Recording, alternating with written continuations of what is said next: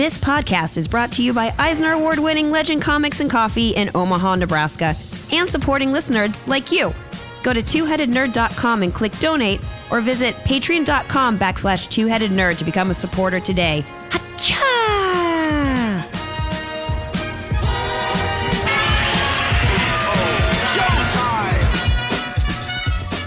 Broadcasting from the Ziggurat at Omaha, deep below the metro area, it is our pleasure to welcome you to episode 558 of the Two-Headed Nerd comic book podcast, Nerds. My name is Matt Baum. And I'm the Internet's Joe Patrick. This week, we're pointing our review spotlight at Arno Stark's debut in Iron Man 2020 and the conclusion of Robert Venditti's Freedom Fighters. After that, it's time for cocktails as we review 8 more of this week's comics in the Ludicrous Speed Round. Then it's up to the THN Sanctum Sanctorum, where we're rapping about our must-read comic picks for next week, and we'll end the show answering one lucky listener's Superman question in our Ask a Nerd segment. But before we get to any discussion of colored kryptonite and super flare powers, we better talk about this week's Nerd News. Nerd News. It's a quick one. Yeah, it was. It was fast. Snuck right up on me. From the They're making a movie about who desk? A new international trailer for Columbia Pictures' Bloodshot has been released, revealing more of Vin Diesel's action scenes as the nanite-powered super soldier. Meanwhile, Sony Pictures has revealed the first trailer for Morbius. Starring Jared Leto in the title role as the vampiric Michael Morbius, the film is the first expansion of Sony's universe of Marvel characters. That's in all caps, because that's what they're calling it. I think they're calling this the Spidey Villainverse. No, they're not calling it the Spidey Villainverse. I'm serious. That's what I've seen it referred to as. No, the Spidey Villainverse. It's Sony's universe of Marvel characters. That's what they're calling it instead of the MCU. Barf. Yeah. Of course, this kicked off with the Spider-Man adjacent Venom. Matt Baum, we've watched both trailers now. Let's talk about them. That's not funny. Let's talk about them. The new Bloodshot trailer didn't give us that much new stuff we haven't seen. I thought we got to see a lot more of his nanites freaking out and doing stuff. We saw a little more of that. But, I mean, other than that, it's pretty much, we know what's going on. And I think it looks really good. I think Vin Diesel is a great choice for it. I'm excited. And I think it's going to be fun. But other than that, we haven't seen much. And look, I love Vin Diesel as much as the next guy. He's not the greatest leading man. So you shut your mouth. You shut your mouth about my family. I'm just saying. We shall see.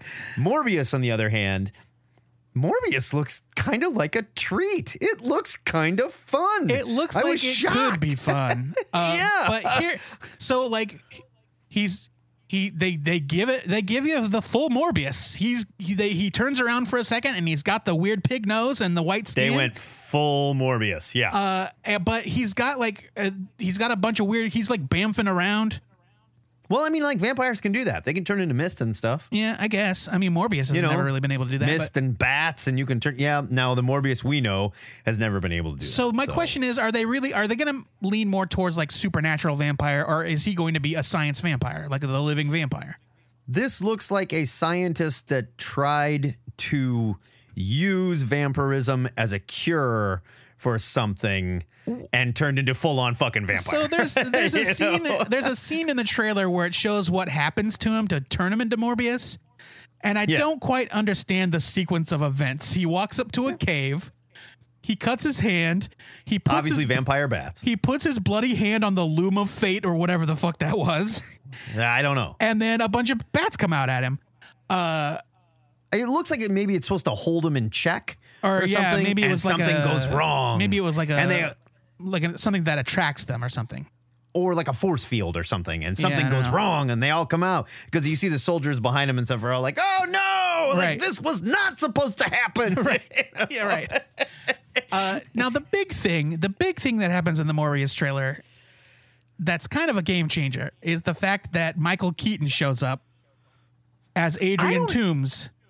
I'm not sure why you freaked out about this so much. Explicitly linking this film to Spider-Man Homecoming universe. Well, I mean, why not? Which takes place in the Marvel Cinematic Universe.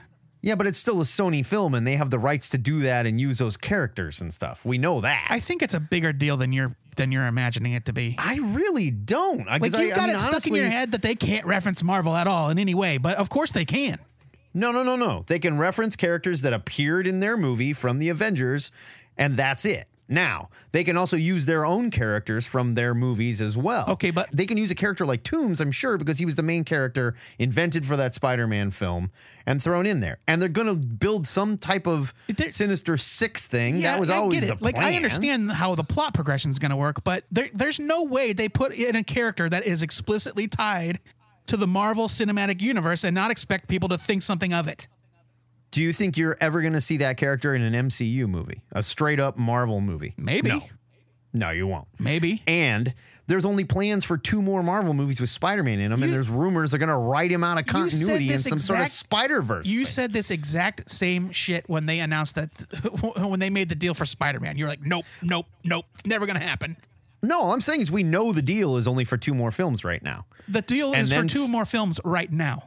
Yeah, and then Sony's either going to try and renegotiate or say it's our ball. We've made enough money and we've built a universe and we can do something with it, which it looks like they're doing by insinuating Adrian Toomes into the Morbius movie. Hey, they're trying to build their own corner. I get it. And they don't want to play with Marvel. They want the money. Yes, that's why they want to play with Marvel. Because they want the money. Regardless, this has nothing to do with the trailer we're talking about. We're talking about the trailer. This is way more Morbius than I thought they were going to go. I agree with that wholeheartedly. And there were some people on Twitter that obviously aren't comic book people, and they're like, oh, dig this. His name's Dr. Michael Morbius. What are you kidding me? I'm like, is that any weirder than Dr. Victor Von Doom? No, like, but they'd probably make fun of that too. I'm excited. No, I think it looks I'm like cautiously fun. optimistic for Morbius. I'm excited for Bloodshot. Like, I think Bloodshot looks like trashy fun, and I'm okay if it's just trashy fun. Well, sure, and you have nothing to lose. Just make a great action film. Yeah. We're not expecting anything. You got Vin Diesel. He looks like Bloodshot. He gets killed. He comes back. Great. I'm in. All right. You got nothing to lose. You know? Nothing to lose. From the ever-growing X-Book desk, writer Leah Williams and artist David Baldion will launch a Dawn of X era volume of X Factor, focusing on the Five, who are the mutants who collectively resurrect dead mutants. Announced through Polygon, X Factor brings together a team of Prodigy, Polaris, Rachel Gray, who is now calling herself Prestige. She's been doing that for right? a while. I hate that name. Yes, it's dumb. terrible. Eyeboy and Daken. Under the leadership of North Star, whose husband Kyle will also play a key role in the story. I don't know why that's so funny. Yeah, you know, the like famous X-Man, Kyle. Everybody has code names and Kyle. The team will report to the Five, investigating how and why a given mutant died before resurrecting them and enforcing what X Factor #1 solicitation calls the rules of reincarnation. What's more, Williams will use the Dawn of X line's inclusion of back matter to tell a side story centered on a mystery to be unpacked in the extra pages. Here's a quote. In X Factor #1, we present a kind of game via the data pages, and I want to encourage reader participation in figuring it all out. This is Leah Williams speaking, by the way. The entire series is layered with clues about Mutant Resurrection's ultimate endgame, but you'll have to keep reading to figure it all out. Leah Williams is not a name that excites me. Me either. I love David Baldion. I do too. David Baldion is very good. I would like to say I've been hit or miss with Leah Williams, but I think I've been a lot more miss. Mostly miss lately. Yeah. It's funny. I was re-listening to last year's Beppos, I think, in preparation for, 2018's Beppos, in preparation for our recent award show. And there was a bunch of high praise for something Leah Williams had done. She was pretty new on the scene at the time. But everything she's done, like since Age of X-Man, Yeah. I've been pretty cold on. That most recent Gwenpool book was not good. And The Amazing Mary Jane is one of the worst comics I've ever read. Yeah. So I don't know about this. If she's got a great idea, I mean, fine, I'll read it. I hope it's good. I like the idea of X Factor always being like a working group with a mission that does this thing. Yes. I like that. Whether it's like we're working for the government or we're working to take down the Sentinels or whatever it is. I like that X Factor has a mission. Yeah. We'll It's see if it's good. The team is fine.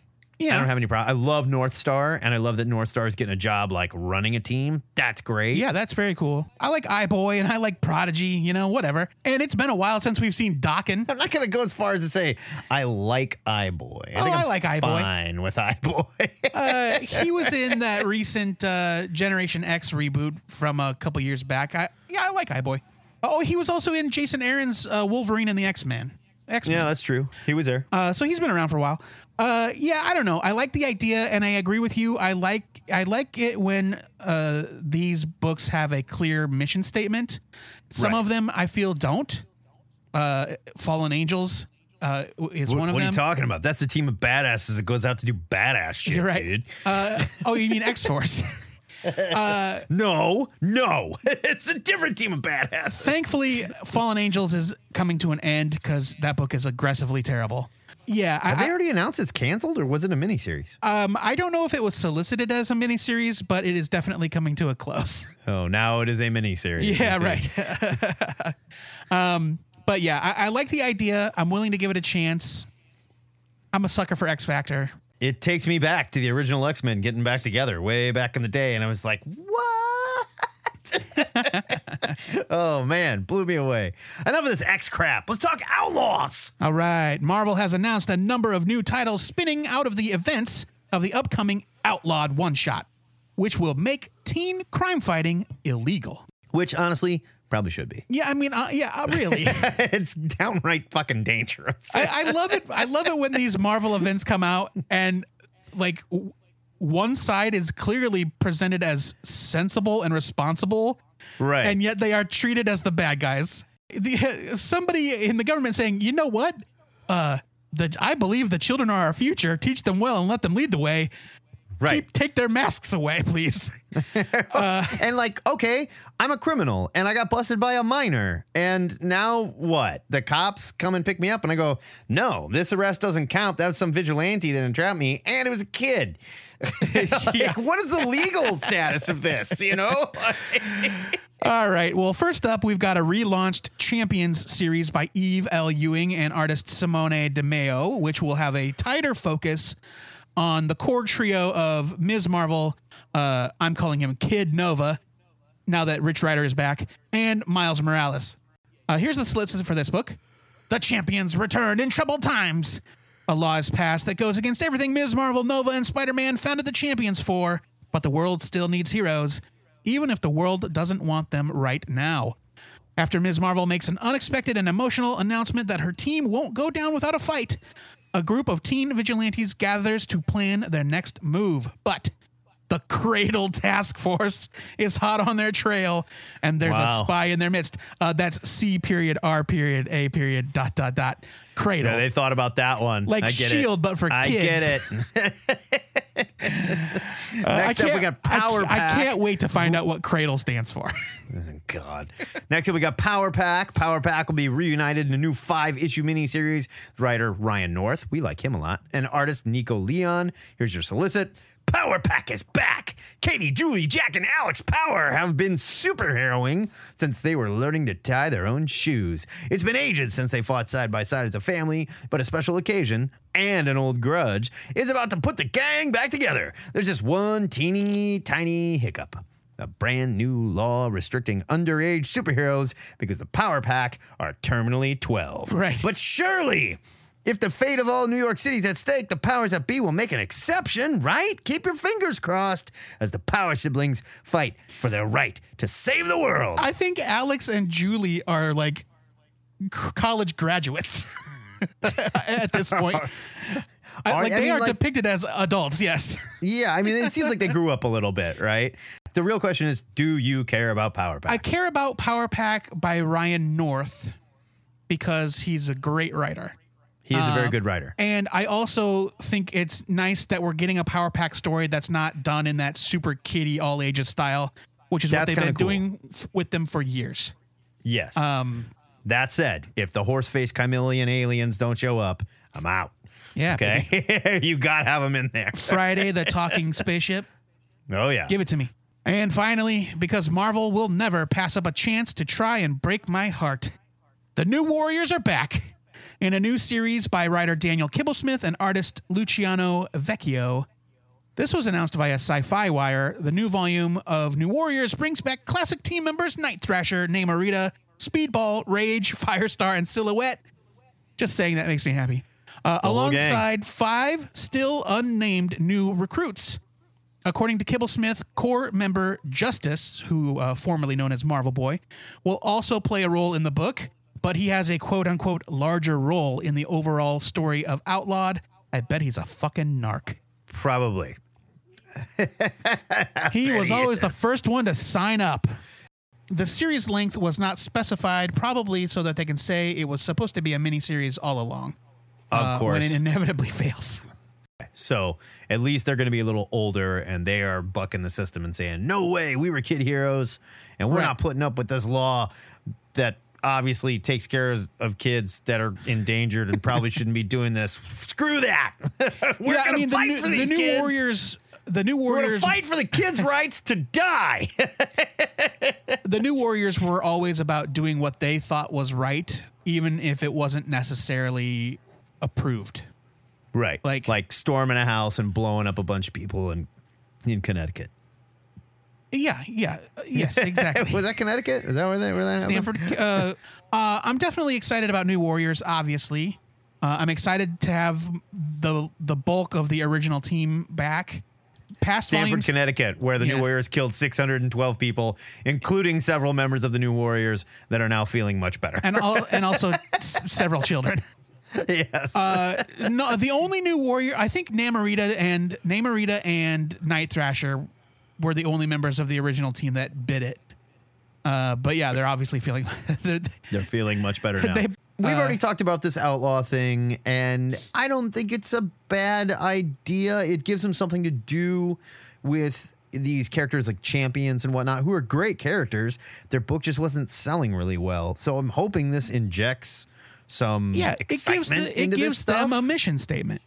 Like we talked about with X Factor. Like it says, hey, this is what these teen heroes are about. I'm happy that Eve Ewing is getting another shot at a big book, or, she's really good. And yeah, so I'm definitely, I think they're putting some quality creators behind them. I hope they do well. I think Outlawed sounds like a lot of fun. Would you like to put a wager on how long New Warriors is around before it's canceled again? I'll be surprised if it lasts more than a year. I'm taking the under. In fact, if you want to go over under 10, I would take the under. Until they definitively announce whether they intended it to be a mini, I'll be pleasantly surprised if it lasts more than a year. Fair enough. We'll see.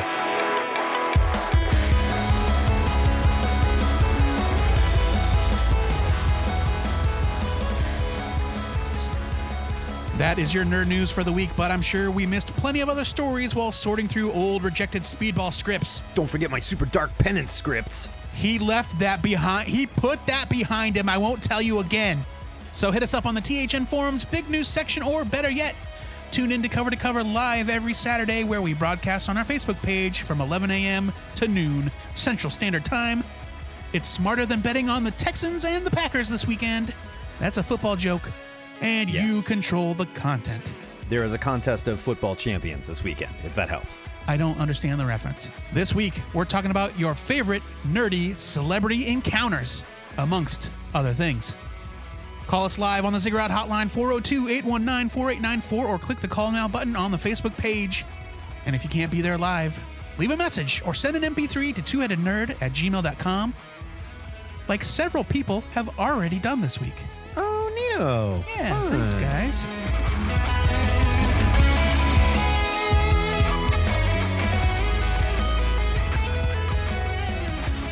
It's Spotlight Review time in the Ziggurat, and Joe tried to get me to read 12 damn comics instead of one. But I said, screw all that! So, Joe, you get to go first, and you're on your own. Those are slanderous lies. Are you not following what I'm saying here? I didn't read it. Oh, why didn't you just read it? Because I'm behind by like 11 issues, I think. You crybaby. I told you a week ago what my pick was. I'm reviewing Freedom Fighters number 12 from DC Comics, written by Robert Venditti with art by Eddie Barrows. It's 32 pages for $3.99. The final showdown between the forces of freedom and the axis of oppression crashes to a cataclysmic conclusion.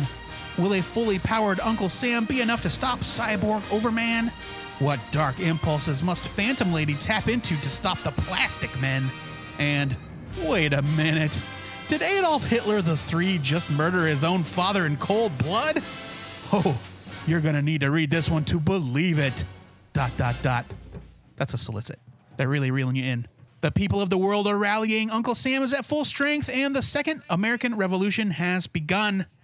Writer Robert Venditti has done an amazing job getting me invested in the lives of what are essentially brand new characters, or new versions of old ones at least. The freedom fighters are true heroes willing to make the ultimate sacrifice for their country, and they are all equally compelling characters. There's a lot going on in this story, but Venditti takes the time to establish a real connection between the members of the team. They mourn each other's losses and celebrate each other's victories. The human bomb gets a big moment in this issue that gave me chills. And I know the idea of supernatural avatars that represent the ideals of a nation is a hokey concept. Matt and I have argued about it before, but I love Uncle Sam so much. I can't stand Uncle Sam. I love him so much. I hate Seeing it. him stomp ratsies is incredibly satisfying. Eddie Barrows continues to impress me more and more with each new project. He is a gifted action artist. The fight between Uncle Sam and the Cyborg Overman was brutal. His layouts are incredibly dynamic. They're full of interesting camera angles. He's also capable of delivering some really disturbing character designs when necessary. The Plastic Men are terrifying. And Hitler Jr. is one of the scariest characters in the whole series, and he's just a dude. Huge props as well to inker Eber Ferreira and colorist Adriano Lucas. The three of them really come together, and this book shines. It's gorgeous. Freedom Fighters probably should have been my Beppo winner for Best Miniseries of 2019. It was an incredible read from start to finish, which Matt would know if he had bothered to read it. It's true. Though it has Good for Robert Venditti, though. Really, Yeah. good for him. Though it has a pretty definitive ending with one of the most cathartic final pages in recent memory, I would absolutely love a sequel from this team in the future. I'm giving it a huge buy it. Now, this is like completely different world, though. It right? is an alternate universe, yes, Earth X. Okay. I didn't catch up and I didn't read it. Sorry. I haven't read Iron Man for the last year and a half, but I read your pick. Fair enough. My pick this week was Iron Man 2020, #1 from Marvel. It is written by Dan Slott and Christos Gage with art by Pete Woods, graphic designer Carlos Lau. It was 32 pages and it was $3.99. Here is your solicit.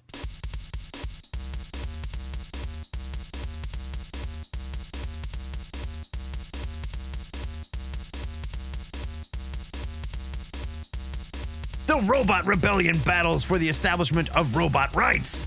Bullet and Arno Stark is Iron Man. You don't start a sentence with and. Come on, guys. Plus, Pete Woods. Now, I know what you're thinking. You're like, Matt, I mean, this all sounds fine, but what are you really going to sell me on to get me to buy this book? Hold on to your butts, folks. Pete Woods' main cover art will feature a fifth cover fluorescent ink treatment. Fifth color. The best part of this is Marvel spelled fluorescent wrong. I copy and pasted this. Dan Slott built a reputation as a disruptor during his tenure on Amazing Spider-Man. His ideas were insane and even drew death threats from fans before they actually read the stories and liked them, that is. See his Superior Spider-Man run for the ultimate example of that. During his Spidey run, Slott had been criticized for taking the Peter we knew and loved and turning him into an unrecognizable billionaire inventor, engineer, and CEO. And as insane as it was, I had a pretty good time with this run. So it only seems logical for Slott's next step is to take over Marvel's premier billionaire inventor engineer, Tony Stark, right? Now, I admit I fell behind on Slott's Iron Man, and it wasn't because it was terrible, but more to the point, it wasn't because it was that good either. It was forgettable, I found. Yeah. Last I checked in, Tony had just developed a VR world called the E-scape that was very Ready Player One inspired and, of course, led to trouble at the hands of the controller. Tony has been dating Janet Van Dyne, the Wasp. There's been plenty of action so far, but it felt like all flash and no real character development. Slot's whole run so far has been leading up to this AI versus humanity idea, and he's kind of beat it into the ground, honestly. So while it's completely nutso and a huge shakeup, I don't hate the idea of Arno stepping in as Iron Man, even with gigantic shoulder pad gears that he couldn't possibly see over, and acting as the overzealous defender of humanity. He's got like one of those 360 cameras, like a fancy car. Sure, like the Chevy Invisible trailer function, right? Pete Woods and Carlos Lau team up to make this comic look incredible. From the digital effects floating in the air while Arno was working in his office to Woods' slick action and dramatic paneling, you can't ask for a more visually exciting, techie look for an Iron Man story. And by the way, I could look at Pete Woods drawing Z-list Marvel robots all day long. Slott and Gage packed the story with robot guest stars in the story that sees robots asking for equal rights as sentient beings. And yes, the story is completely over the top and part of a huge crossover, and not all of it's going to be as fun as this issue. All that aside, I had fun here. I was a little lost at first, I admit, but there was a nice Arno Stark timeline in the back that definitely helped. I'm treating this as the next issue of Iron Man in Slott's run, and taking that into account, I gotta say, it's more exciting than what's been going on, so I'm giving it a buy it. But also keep in mind, this is part of a massive 18-part crossover, so it's very hard to give it a buy it. As a standalone issue, buy it. Iron Man 2020 is a crossover, we shall see. You know, I'm kind of conflicted about it. I read enough. I was kind of up to date, at least in knowing what was going on in Iron Man. I had read that the robot uprising stuff with Machine Man, that had been going on since the beginning. That said, there's still a lot of stuff that I was like really Gobsmacked. Not gobsmacked, but there were a lot of things that I wasn't in the know about, like the idea that Tony decided that he was an AI program and not a real person. Did he decide that? Because they kind of, the way that it's written in here, I don't think that is the case. Yes, they said that in Civil War II, Iron Man is accidentally killed by Captain Marvel. Right. And they download his consciousness into a cloned body. And at the end of Tony Stark Iron Man, the previous volume, he comes out and says, I'm not really Tony Stark. Tony Stark is dead. Oh, okay. Like he came out to the world and said, I'm more computer than man. Suddenly when you put it in that like frame, this book makes so much more sense, and I actually like it even more. But I mean, but again, like, all right, so you've got the X-Men doing God knows what on their hedonistic mutant island paradise, and they're just downloading copies of people's brains into new bodies. Are they not real? All we've said is they're acting weird and they're not real and they're pod people. So yeah. Okay. I think the revolving door of death in the Marvel universe was actually a plot point in this week's issue of Jane Foster. And I don't think anybody at Marvel is on the same page with how it works. No. No. Well, I don't think anybody in the comic book business has any idea how death works. I mean, it's like, this was a pretty wild ride. And the art is gorgeous. I love Pete Woods. Beautiful. So I'm going to give this a buy it as well. I am not sold on some of these tie-ins that are coming, like I, Wolverine. Yeah, What is that? To be fair, there is a history of a robot Wolverine duplicate that's been running around for a long time. Fingers crossed that this is about Albert and LCD from... Bullet, the future is now. Artificial Intelligences presents clear and present danger to humanity and must be brought to heal. That's got to be some sort of title, and I love it. I'm giving this a buy it because at least it interested me more than the earlier storylines in the previous volume. I just don't remember the gear shoulder pads being that big. They were not that big. No. Yeah, they're huge in this. They are, as I would call them, Liefeldian. So that is a buy it for Freedom Fighters number 12 and a double buy it for Iron Man 2020 number 1. We will post our written reviews over at 200nerd.com so angry robots and AI can DDoS our opinions out of existence. But we need to know what you nerds thought of these comics too. Call us this weekend on THN Cover to Cover at its new time. Well, it's now regular time. 11 a.m. to noon Central Standard Time.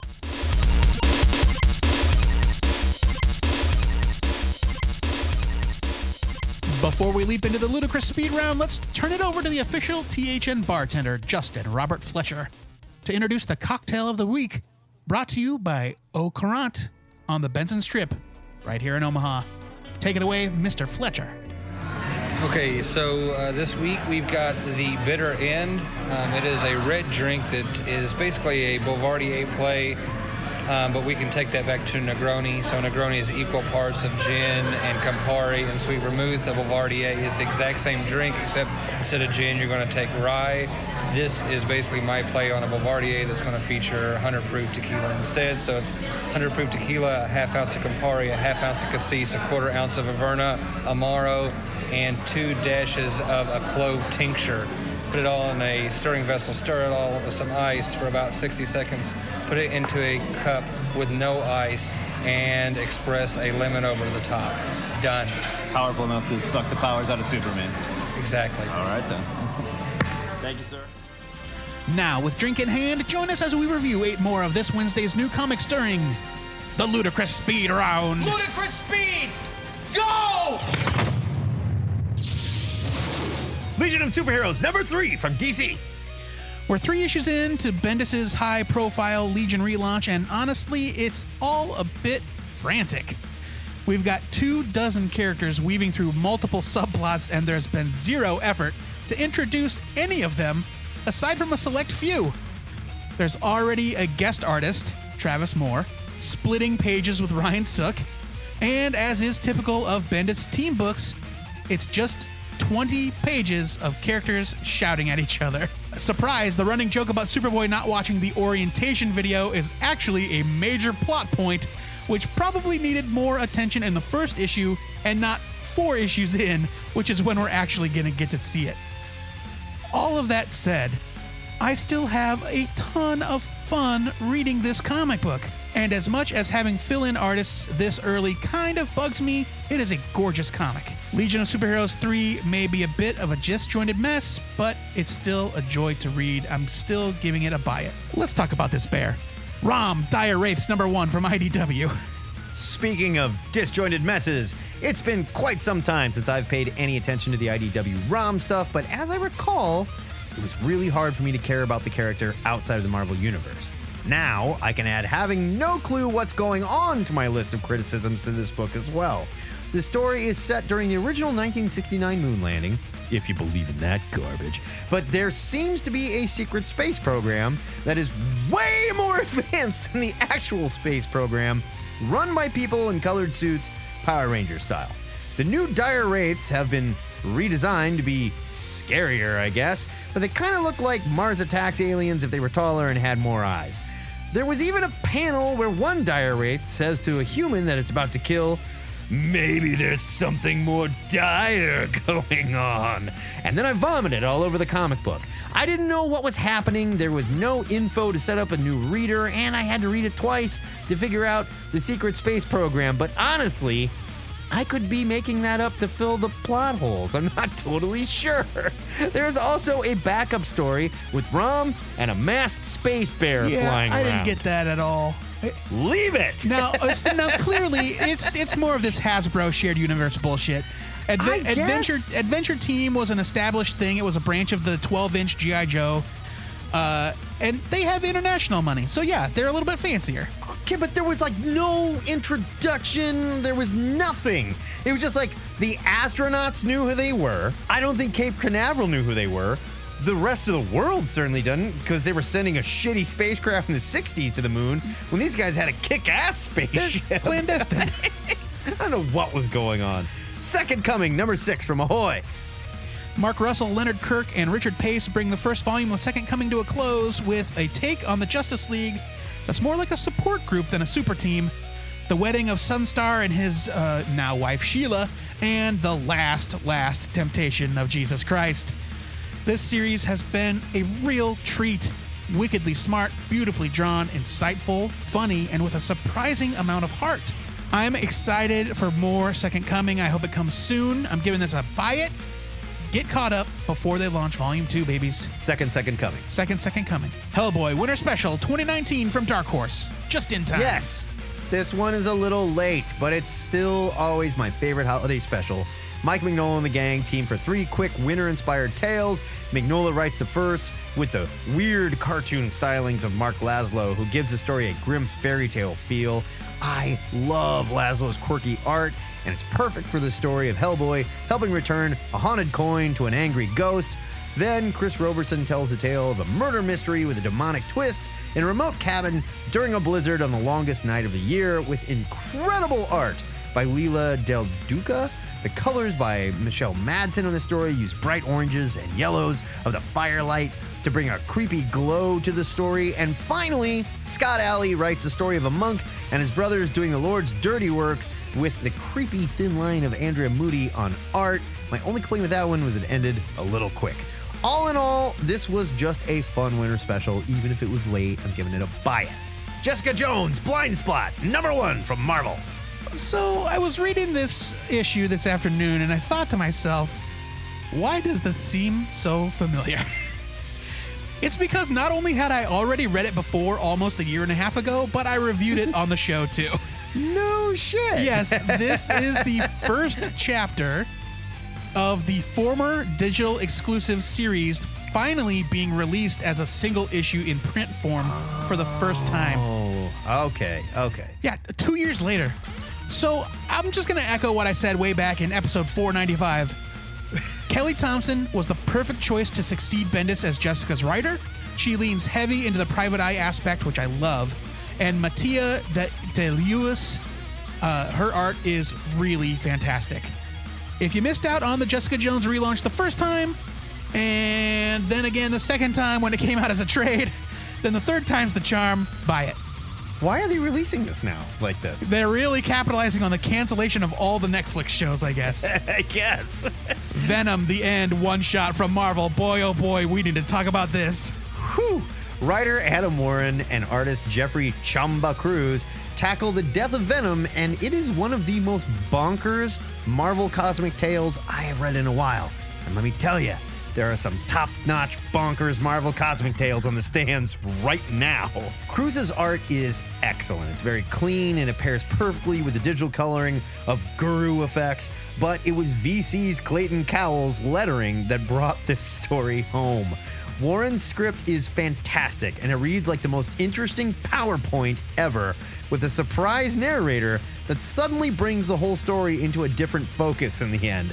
I have had a lot of fun with these The End storylines, but this might be the best one I have read yet. It is full. It is so full. It's nuts. Babble.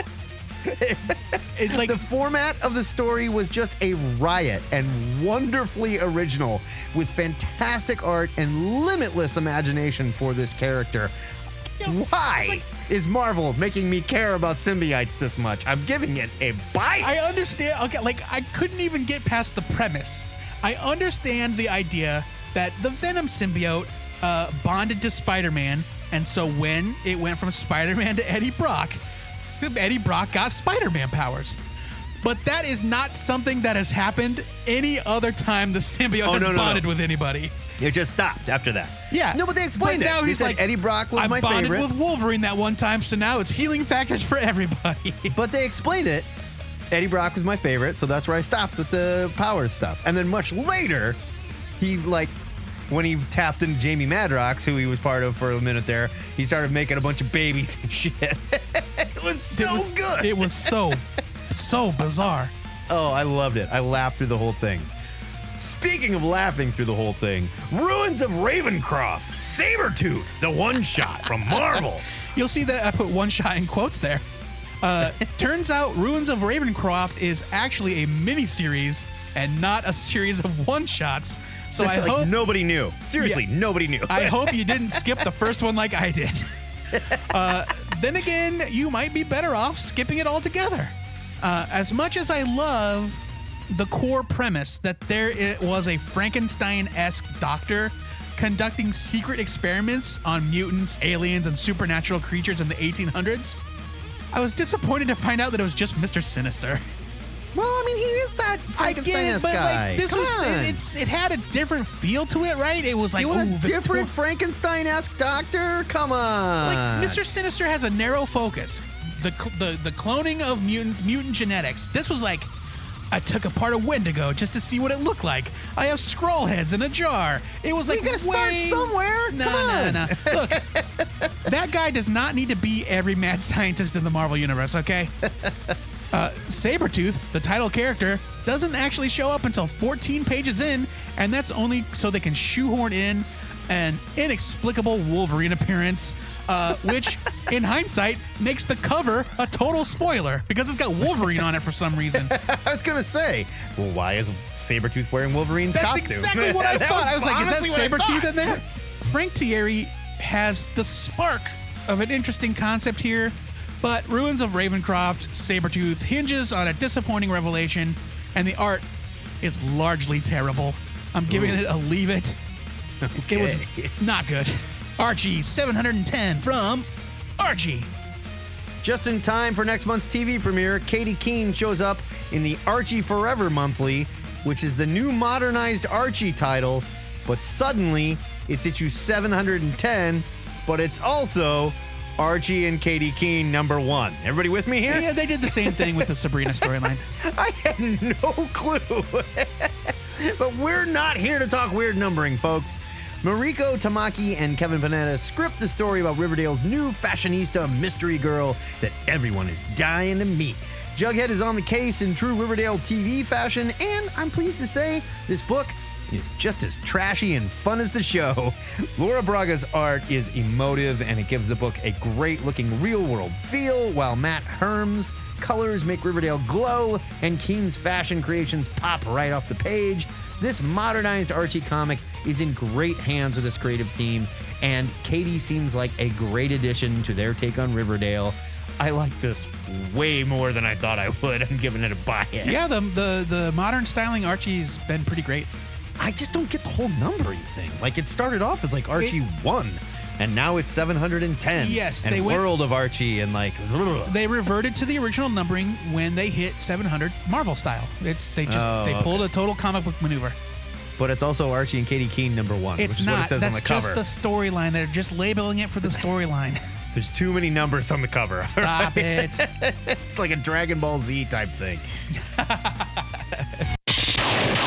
Skaboom! That is your ludicrous speed round, and skaboom is the sound of Superboy body slamming Ultra Boy's warlord father, as seen in the pages of Legion of Superheroes #3, and also a kick-ass name for a ska band from the 90s. I hope somebody got on that. Yeah, way ahead of you. This onomatopoeia of the week was submitted by Anocyanus via the THN Facebook fan page. If you want to submit your own onomatopoeia of the week, you can post it to any of our social media accounts or send an email to twoheadednerd@gmail.com. And hey, if you're a listener, it's your duty to do so, okay? yeah, don't make me come begging for it every week. And hey, do you want to help stock the Ziggurat bar? Click our Donate Now button and buy us a bottle of booze, why don't you? We need to... Making that cocktail Justin put together is not cheap. Whew, I'll tell you what. We'll even mention you in the Cocktail of the Week segment, and who doesn't want that? It's time to visit the THN Sanctum Sanctorum, where this week we're doing our part for the fires in Australia. Our buddy Animal Man helped us convert the Sanctum into a makeshift koala sanctuary for 500 homeless koalas. Joe, did you know they were this loud? What? Joe, you don't want to step in that, but why don't you go ahead and tell us about your pick for next week? My pick for next week is Guardians of the Galaxy #1 from Marvel Comics, written by Al Ewing with art by Juan Cabal. It's 40 pages for $4.99. Here's your solicit. Once they were a team of misfits, now they're a family, and they've earned their peace. But the universe is not a peaceful place, and it's only getting worse. The great empires are in turmoil, the rule of law is dead, and amidst the chaos, the gods of Olympus have returned, harbingers of a new age of war, reborn to burn their mark on the stars themselves. Someone has to guard the galaxy, but who will accept the mission? Very excited for Al Ewing to jump on Guardians of the Galaxy. Hercules has got to be here, right? Daddy. Yes. This is the cliffhanger ending of Avengers Ain't No Road Home No More, or whatever we called it. I can't remember what that was called. And it's the Greek gods reborn as cosmic deities. Cool. And Herc Daddy is definitely there in a sleek new cosmic costume. I think that Avengers story was Avengers Road Home for everybody but Conan. Yes, correct. Yeah, I'm pretty sure. Yeah, that was it. Juan Cabal is a great artist. He's been killing it on Friendly Neighborhood Spider-Man. Yeah. This is going to be a good book. What are you picking next week? My pick is Wonder Woman, number 750 from DC. It is written by Greg Rucka, Gail Simone, Steve Orlando, Cami Garcia, Marguerite Bennett, Jeff Loveness, Mariko Tamaki, Vita Ayala, Shannon Hale, and Dean Hale. With art by Gabriel Piccolo, Jesus Marino, Colleen Duran, and Alina Casagrande. I think there's a couple more, too, including Phil Hester, we believe. Phil Hester, Nicola Scott. Yeah, that's not a complete list. They didn't get mentioned here. I don't know why. It's really weird. This is 96 pages for $9.99. Here's your solicit. I know 96 pages for $9.99 sounds like a lot, but guess what, guys? Prestige format! An all-star 96-page celebration of the Amazon Princess by longtime favorites and acclaimed new voices in the lead story. Wonder Woman's epic Year of the Villain battle comes to a close, leading the way to new challenges ahead, which is probably going to be that G5 shit we talked about. Additionally, this oversized gem tells tales from Diana's past, present, and future by some of the greatest storytellers in the business, including everyone I just named. I love these huge 750, 900, whatever special. 1,000, yeah. Yeah, 96-page giants where they get people who love this character and just want to gush all over them and write a really fun, gushy story. They're all shorts. They're not going to change much. But we do think this is the first introduction of the DC G5 thing. Right? It's the introduction of the idea that Wonder Woman is the first DC superhero. Okay. So entering the man's world in the early part of the 20th century. I want to see how they pull this off. I'm curious. Yeah, it should be good. It's a great list of creators. Some of our favorites are on it. I loved Greg Rucka's run on Wonder Woman, not just the recent one, but the one back in the day with Rags and Morales. Gail Simone's always a treat. Nicola Scott. Sign me up. The THN Trade of the Week goes to Fights. It's a graphic novel from Oni Press, written and drawn by Joel Christian Gill. It's 256 pages for $19.99. That is a bargain. Here is your solicit. Propelled into a world filled with uncertainty and desperation, young Joel is pushed toward using violence to solve his problems by everything and everyone around him. Just like me. Yes. But fighting doesn't always yield the best results for a confused and sensitive kid who yearns for a better, more fulfilling life than the one he was born into, as Joel learns in a series of brutal conflicts that eventually lead him to question everything he's learned about what it truly means to fight for one's life. Oh, damn. This just stood out to me as something kind of cool. It's like a graphic memoir. I love a good graphic memoir. Yeah. Also, 250 pages for $20. Not bad. That's not bad at all. Not bad at all. These are just a few of the comics hitting the news shelves at your LCS next week. We want to hear about your must-read picks and all the kids that you beat up to get to them. Head to the THN forums and let us know what you're reading, but also let us know what you would like to hear us review on the show. And do not forget to pre-order all your picks every week, or we will beat you up. Maybe don't say that on the air. Why? We don't want any recorded evidence. Are you kidding me? We've got 558 episodes of us threatening each other, threatening people, threatening the president. Come on. Fair point. It's a little late to worry about this now. Fair point.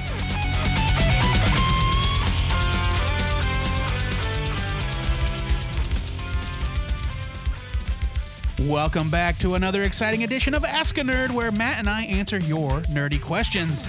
This week's question comes from cover-to-cover stalwart BS the 3. Nerds, it's BS3. I figured I'd call in because my wife had a question for me, and I realized it was a powers question I needed help on. Maybe you can help me. So she says to me, so did Superman have his powers on Krypton? I said, no, he didn't have exposure to the yellow sun yet.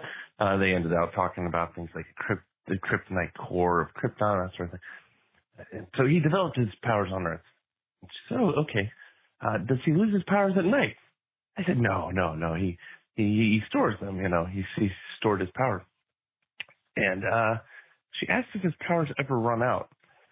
And that is something where I had pause, because I don't know if he runs out of power. I started thinking more and more about Superman 4, and whether or not Superman ever runs out of power like his evil clone, the Nuclear Man. And I just don't have an answer. I feel like there were some specific storylines where it happened, but I don't know if his powers run out or if exposure to different light that nullifies it, but maybe you can help. What's it take for Superman's batteries to run out? Is that not how we understand his powers anymore? That's my question. Thanks, nerds. Bye. Joe, leave it to BS3 to come in with a heady Superman question. We're basically talking about Superman's batteries and how they work. Yeah. I can't think of anybody who knows more about the battery that sits right up inside Superman's butt and makes him go. Do you want to tell the kids how this works? It's Superman's butt battery. So Superman's cells act like solar batteries, and they've been charging over the course of his entire life. In post-crisis continuity, introduced by John Byrne, he gradually became stronger and gained new abilities as he aged. So, as a kid, he was probably pretty strong and fast for his age, but then, all of a sudden, he sees through stuff. And on his 18th birthday, he figured out he could fly. So these things kind of stacked over time. Now, if you go back to the Golden Age and the Silver Age, we're talking about straight up super baby shit. Yeah. From the womb. Well, not from the womb because his mama was on Krypton, but from the moment he landed on Earth, he was lifting trucks. Yeah. Super baby was probably stronger than the Superman we know now. Oh, yeah. But that was not the case in the more modern interpretations. Now, as for how his powers work and if they fade, Superman's powers will slowly begin to fade over time after prolonged absence of a yellow solar body. So, if he goes into deep space, we'll talk about it in a little bit. But if there's a total blackout and the sun never comes back on, after a few days he'll get weaker, and then eventually, no more Superman. Perhaps a final night, for example. Perhaps a final night. Let me ask you real quick. Who introduced that idea? The whole powers under the yellow sun. Was that John Byrne? No, Superman's powers coming from the yellow. So there were two kind of interpretations early on. It wasn't from the jump. In the Golden Age, Superman had powers because Kryptonians were superior physical specimens. Right. Yeah. So any Kryptonian would have been the same. They could all leap tall buildings in a single bound. They were highly advanced mentally and physically. Not too long after that, they introduced the idea that, his powers came from the combination of Earth's weaker gravity and also his body absorbing solar rays. Eventually, that got rid of the weak gravity thing, and it all became tied to the sun. Now, the first time I read... there was an issue of Action Comics. It was Action Comics 590. I looked at it again this afternoon for research. It was by John Byrne, and it was back in that era of Action Comics just after the Crisis, where Action Comics was like a team-up book. Right. And so this issue was Superman and the Metal Men. And the premise was that there's an accident at a chemical plant, and Clark Kent... who's there doing a story, falls into a vat of chemicals and doesn't there was no opportunity for him to save himself without revealing his power. So he just had to go with it. So he just turned into the Joker. Right. Yeah. So they fish him out of the drink. And what we learn is that those chemicals are actually the innards of Chemo, the giant glass globby thing from the Metal Man comics. Chemo or chemo? I always called him chemo. I think it's Chemo. And Superman's he shed some skin cells into the vat like a normal person, and the chemical reaction of Chemo's sentient whatever replicated those cells, and he turned into like a super Chemo. So it was like the glass body of Chemo shaped like Superman fighting the Metal Men. It's ridiculous, and I love it. I was thinking of chemo because I don't go to chemotherapy. I go to chemotherapy. All right, fine. But there's a scene where they defeat him. The way they defeat him is the Metal Men merge together to form a giant dome over his body, blocking him from the sun. And because his cells are artificially replicated, they don't store a charge like Superman's body, so he immediately reverts. Okay. And in that comic, in that scene, Superman says it would take several days of this for me to start getting weak. Because he's been on Earth charging up for years. Decades. Right. Yeah. Red sunlight deactivates his powers almost instantly, as does exposure to green kryptonite, which also will kill him. Gold kryptonite will permanently remove Kryptonian's abilities. Now, this was pre-Crisis. I don't know if such a thing exists in the modern day. I'm not sure. I don't think we've ever seen gold kryptonite past that. I think that was pretty much it. I think it was one of those things where they realized this is a story element that, you know, Lex Luthor would never stop chasing. Right. Basically. I think Jeff Johns brought back the multicolored kryptonites during his run, but I think it worked differently. I don't think it was permanent. Now, in his New 52 run, Jeff Johns introduced this idea of Superman's solar flare power. Yeah, that went away pretty quick. Where he could like explode in a burst of energy, and using it would deplete him of his powers for several days until he built his charge back up. Thankfully, writers have been ignoring that the past couple years because it was stupid. We haven't seen that since, right? I think it's maybe happened once or twice, but not since Rebirth, I don't think. So when I was researching this, I saw that and I was like, oh shit, I remember that. So I've got a nice list of stories where Superman loses his powers. They're all pretty fun. Fun. The first one on my list is Whatever Happened to the Man of Tomorrow. This is the final pre-Crisis Superman story by Alan Moore. Wonderful story. Yeah, Kurt Swan. So good. In the end, Superman voluntarily exposes himself to gold kryptonite after accidentally killing Mr. Mxyzptlk. Which, honestly, probably better for everybody. He had turned into like a homicidal rage monster, and it was bad news.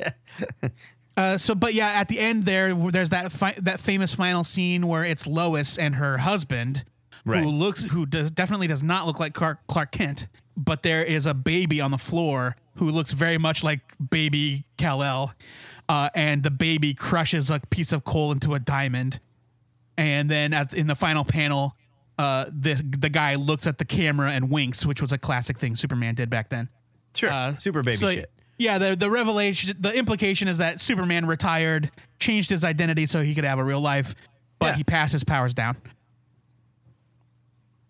Reign of the Supermen, which was the storyline that followed the death of Superman.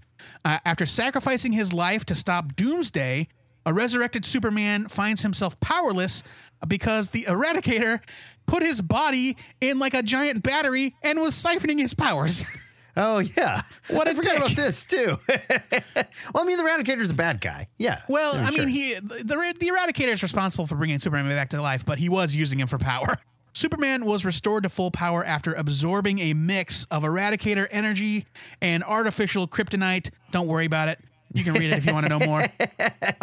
Now, this hard reset of his powers set off a years-long chain of stories that eventually led to Electric Blue Superman. Yeah. And that's because Dan Jurgens was on that title the whole time. So he masterminded this whole thing. And then he split into Electric Red and Electric Blue Superman. There were Superman two. Red, Superman Blue, yeah. Yeah. There was the Superman Aliens crossover, which is not strictly in continuity, but still. Superman responds to a distress call in deep space, far, far, far from the reach of any sun. And so his powers start to fade the longer he's there, which leads to him getting impregoed by a xenomorph. Wasn't it a red sun? I thought there was a red sun there. No, there was Well, my research said that there was just no sun. There was no sun nearby. I thought it was a red sun. And yeah, I think it was. I think it was a distant red sun because there was definitely daylight. Lee Weeks drew this, I believe, if I recall correctly. It was good. I really liked it. Wikipedia said it was far from the reach of any star. So I don't know. Okay. I mean, maybe there was a red sun. I don't know. I think it was a distant red sun, so he slowly lost his powers, and that's when the shit went down. Yeah. Now he makes it back on Earth just in the nick of time, and his restored powers enable him to shit the chestburster out before things get messy. Yeah, because that's what you do. If you can beat it, you just poop it out. Yeah. You're fine. We've got the aforementioned Final Night, a sun eater. Eats the sun. As doing his job, not his fault. Does what it says on the tin. Yeah. This, of course, yelling at the garbage man for picking up your garbage. All right? This sends Earth spiraling toward a new ice age. Superman loses his powers completely by the end of the story before Hal Jordan / Parallax sacrifices his life to reignite the sun. Now, after this, Superman remains powerless for months, which allows him to say goodbye to the super mullet right before his wedding to Lois. So thank you, Sun Eater. Yes. And then finally, perhaps my favorite of the list is Superman versus Muhammad Ali. Superman and Ali box each other for the amusement of an insane alien warlord. The fight takes place under a red sun, which allows the greatest of all time to whip Superman's ass. He hands him a beating. Well, I mean, come on. He's Muhammad Ali. What do you want, That's man? right. It's like, hey, ooh. He was a bad mamma jamma. Inexplicably, the book ends with Ali learning Superman's secret identity, and they become best buddies. Sure. Why wouldn't they? So that's a little bit of everything. You got your red sun, you got your no sun, you got your too far away from sun, you got your gold kryptonite. Yeah. All kinds of ways Superman's batteries can be drained. I hope we answered that. I feel like we did. Makes sense. I feel like we did too. Now, things have changed over time. We've had varying levels of power in our Superman titles. Sometimes they can't resist, like reverting him back to like a much more godlike Silver Age interpretation. Well, and every once in a while, we'll see him fly like into the sun and like get supercharged, and he flies out like completely badass Superman like, or something. Like post-Crisis Superman, the John Byrne era Superman, aside from the very, very early days where he could just jump real far, right? That was probably the weakest version of Superman because he could be hurt. He could hold his breath for a really long time, but he still needed to breathe. So when he flew into deep space, he had to take an air mask. Wasn't it kind of similar with like Grant Morrison's Superman when he did that thing? All-Star Superman was godlike. No, not All-Star Superman. I mean, when Grant Morrison took over the New 52 Superman thing and he was wearing the jeans and like the t-shirt and fighting for the man, like he wasn't real powerful back then. I don't recall, but I think he was. I think he was still Superman, but he was just Superman as he was getting his start. I didn't think he could even fly. I think he did. Huh. Well, I mean, I'd have to go back. I don't remember. It was too long ago. But yeah, you've got the All-Star Superman version, where he was essentially a god walking the earth, and he was dying, and the sicker he got, the more powerful he became. Yeah, man. So he eventually goes to live in the sun. That's what you do, right? Yeah, you know. But yeah, so yeah, the short answer to this the TLDR version of this answer is yeah, Superman can run out of power. It just takes some doing. Sure. And we've seen it plenty of times. Thank you for your question, Black Scorpion. We love doing Ask a Nerd. If you guys have a nerdy question that you're just dying to have answered, please send it to us. Post it on the forums. Send it in an email. Do what BS3 did. Call it into the voicemail, and we'll play it on the show. Excelsior! That is it for THN 558. And next time on the show, one of us is going to die.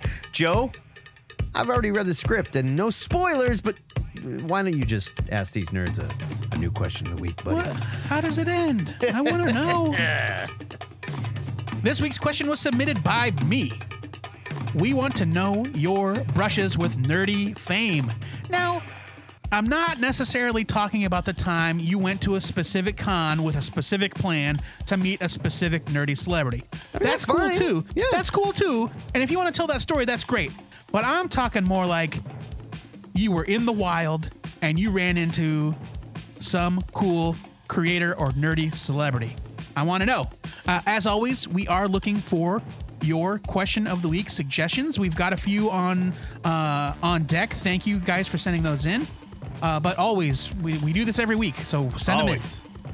If you're new to the show and you can't believe Congress is bothering with impeachment when they should be chasing us off the air, I assure you it's only because you're either named in the handwritten letter by Lev Parnas or you just haven't heard enough. The good news is you can hear the entire run of THN in our digital longbox archive at twoheadednerd.com. But hosting that many episodes is not cheap.